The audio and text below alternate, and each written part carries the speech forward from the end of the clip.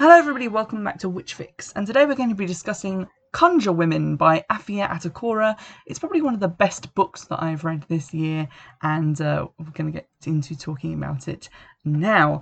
I found this book because someone who I'm friends with on Goodreads, I don't know who any of my Goodreads friends are, except for one person that I went to uni with, but one of them people was reading it, and that tends to be how I find new books, because I don't know, I don't really go to bookshops, not even before coronavirus happened. It's just not somewhere that I tend to go into because there are so few of them around where I live. But there you go, I saw this, I was instantly drawn to it, and I'm just going to read you the description from Goodreads, like the blurb, because the version I have is a Kindle book and does not have a blurb.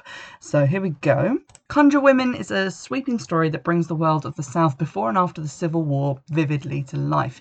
Spanning eras and generations, it tells the lives of three unforgettable women: Miss Maybelle, a wise healing woman, her precocious and observant daughter Rue, who is reluctant to follow in her mother's footsteps as a midwife, and their master's daughter Verena. The secrets and bonds among these women and their community come to a head at the beginning of a war and at the birth of an accursed child who sets the townspeople alight with fear and a spreading superstition that threatens their newly won tenuous freedom. Magnificently written, brilliantly researched, richly imagined, Conjure Women moves back and forth in time to tell the haunting story of Rue, Verena and Miss Maybelle, their passions and friendships, and the lengths they will go to save themselves and those they love. It was an incredible experience to read. There were a couple of things that kind of lessened my enjoyment of it, but those are kind of purely personal taste. The actual story, the setting, everything about it was really great. And if you're looking for a book that focuses on that kind of side of magic, that kind of involvement of conjure, root work, voodoo, anything kind of tangentially related to those categories, this is the novel for you. It's also written by a black woman, so when it talks about racism, as obviously the book is going to do, when it talks about those experiences of being a black woman, it does feel like it's coming from a real and honest place. It doesn't feel like someone is just imagining what these things would be like. It really has that air of kind of authenticity, of real empathy, that's great to read in historical fiction, so really enjoyed that. The story itself kind of yo-yos back and forth between different time periods, both in slavery time and post-Civil War, and also a sort of muddled period in the middle where the war was kind of going on but slavery still existed. So that was kind of interesting to go back and forth between those eras and see how much had changed and how much had stayed the same. The book starts in sort of, I guess, its most modern era, with Rue as a sort of grown-up conjure woman in her own right. She tends to the healing needs of this sort of small community of former slaves who live still kind of in what was their accommodation before the war, but now there is no one at the big house. The big house has burned down, and they just seem to be living in this kind of limbo where they are not tied to that property anymore, but none of them are actually like leaving, and there doesn't seem to be anyone that they answer to. No one seems to be aware of their existence, and they don't seem to be having much contact with the outside world, which was kind of a strange state to be in. When I was reading it, I was like, this is a little bit weird, because I know a lot of, like, post-slavery, a lot of slaves were transitioned into just indentured servitude, which is slavery, but they give you a little bit of money, and this didn't seem to have that. They didn't seem to be making money, they just seemed to be like subsisting in this community which was never visited by an outside person. So that was quite interesting, and it begins with us learning about the birth of this strange child who's called Bean, or Black-Eyed Bean, who is born kind of weirdly pale white with these like scale-like markings and pitch black eyes, and kind of gives everyone the willies as a child that looks like that, I guess, would, even if these people had not seen a horror film. And how Rue's kind of dealing with that, and how she's dealing with the growing accusations pointed at her that aren't, you know, you are a conjure woman and part of the community, but you are a witch. So it seems to be kind of moving towards that kind of patriarchal Christian view. That seems to be coming on the heels of a visiting preacher who's like one of their only outside visitors, who's called Brother Abel, and he comes in and he baptizes people and seems quite suspicious of Rue and seems to be mocking her in their early dealings in the novel, and she seems very uncomfortable with his presence and kind of wishes that he would go away. And people seem to be following him a lot more than they are her, and it feels like the community is reaching a turning point where it's heading away from the old ways and into the new, adopting Christianity and all that comes with it. In the past areas of the novel, you have Rue and Verena's relationship. They are apparently the same age, as in Rue doesn't know how old she is but measures her age by how old Verena is getting. And for most of the novel, as the front cover image of a dual-headed poppet suggests, they are connected in some very strange ways. For example, Verena does not get her period ever, and becomes quite upset about this, and yet Rue does get hers. But then later on, Verena is the one to get pregnant, and then later in the novel, when Rue gets pregnant, you kind of see that the fates of their children are slightly connected. Was my reading of it, that a lot of things about them are just bound up in each other's destinies and they can't seem to get away from each other. The plot of the book essentially focuses on, one, the issue of Bean, his strangeness and the reactions of everyone in the community and how that plays out, and also in going back and trying to find this secret which Rue is guarding in like her present day life, these dark secrets that no one can ever know, but which threaten at every turn to be exposed or let out. So those are kind of explored throughout the flashbacks to previous times. Now, one of the criticisms I saw about the book when I was just sort of scanning Goodreads reviews to see what other people had thought of it was that there wasn't a huge amount of conjure in it. I would disagree on that score because I think there is enough in there. It's mostly focused towards the beginning of the novel, that is true, but I think the philosophical examination of conjure, if that makes sense, is present throughout the novel as Rue kind of looks between trickery and the medicinal uses of plants to try and keep her place in the community, to try and protect the people she cares about, and to protect her secrets. So I think that is present throughout the book.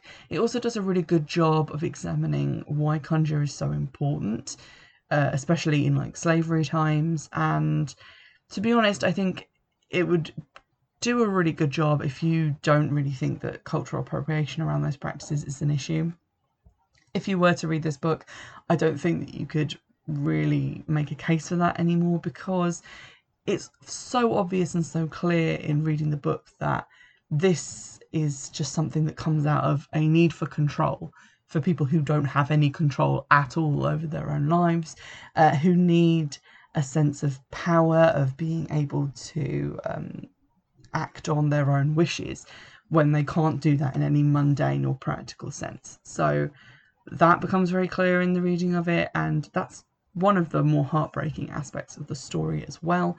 It also deals with a lot of racist issues which are incredibly important still, like today, and looking at it through a modern lens, it is saying quite a lot about modern times. I don't want to give too much away because I honestly hope that you go and read this book, because it's probably one of the more interesting and more important books that I've read this year. So definitely go and check it out. The Kindle copy you can get on Amazon. It's not that expensive, and I really think you should give it a look. Now, one of the things that I kind of disliked about it slightly, not even strong enough to dislike it, it was just one of the things that kind of got to me. It did feel at times like the book was incredibly slow paced, and obviously that's kind of where the plot is coming from. It's not a fast moving plot where dramatic stuff happens constantly to be exciting. It is more thoughtful, more ruminatory in the way it goes through the story, but it did feel at times like not a huge amount was happening, especially towards the beginning of the novel. It just feels like kind of we're just going through and following this person around in their day-to-day life, and it felt a little bit maybe unstructured. I feel like that kind of works with the subject matter, but it was a little bit frustrating to read like that at the beginning. So just to let you know that it is a book that you're going to have to probably put some time and effort into, because as I said, it does take a little while to get going. Something else, and this is incredibly even more subjective than all my other opinions on the book, but I tend to find books where you are waiting for something bad to happen to a character and they keep making things worse for themselves to be quite hard to read. And there was an air of that again in the beginning of the novel. It's the sort of thing where I read another book years ago called Dime Store Magic by Kelly Armstrong. And in that, there's a witch who is frightened of being exposed as a witch. And yeah, at every turn, she makes incredibly terrible decisions. So, for example, when someone has staged like a horrifying blood ritual in her backyard, she runs out there in the middle of the night and starts trying to clear it up instead of doing what a normal, innocent person would do, like calling the police and being like, there's this horrible thing in my yard. She just stumbles right into it and gets caught literally red-handed.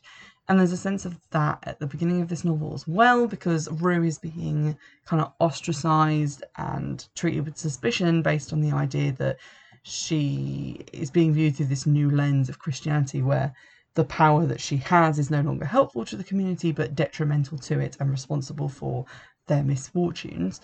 Where she doesn't seem to be making things better for herself. She's making a lot of decisions which could backfire on her, and to some extent do, but not enough that my earlier anxiety was kind of warranted. But if you're the kind of person like me who gets very anxious when characters go around and you're just like, no, don't do that, that's the worst possible thing you could probably do, there's a little bit of that. So that also kind of made me a little bit reticent to pick up the book and read it, because I felt a lot of dread and knowing something bad was going to happen. Obviously, a lot of bad things do happen because of the time period that this novel is set in and the subject matter it's dealing with. So it's by no means a cheery read, and I don't think anyone reading the blurb would assume that it would be, but it is quite a serious book, and you should probably go into it knowing that it's going to affect you emotionally, because it did me. And when I finished reading it, I felt like I had been punched a number of times right in the emotions, because there was a lot of stuff left hanging and a very kind of raw emotional ending to the book. So be warned on that score.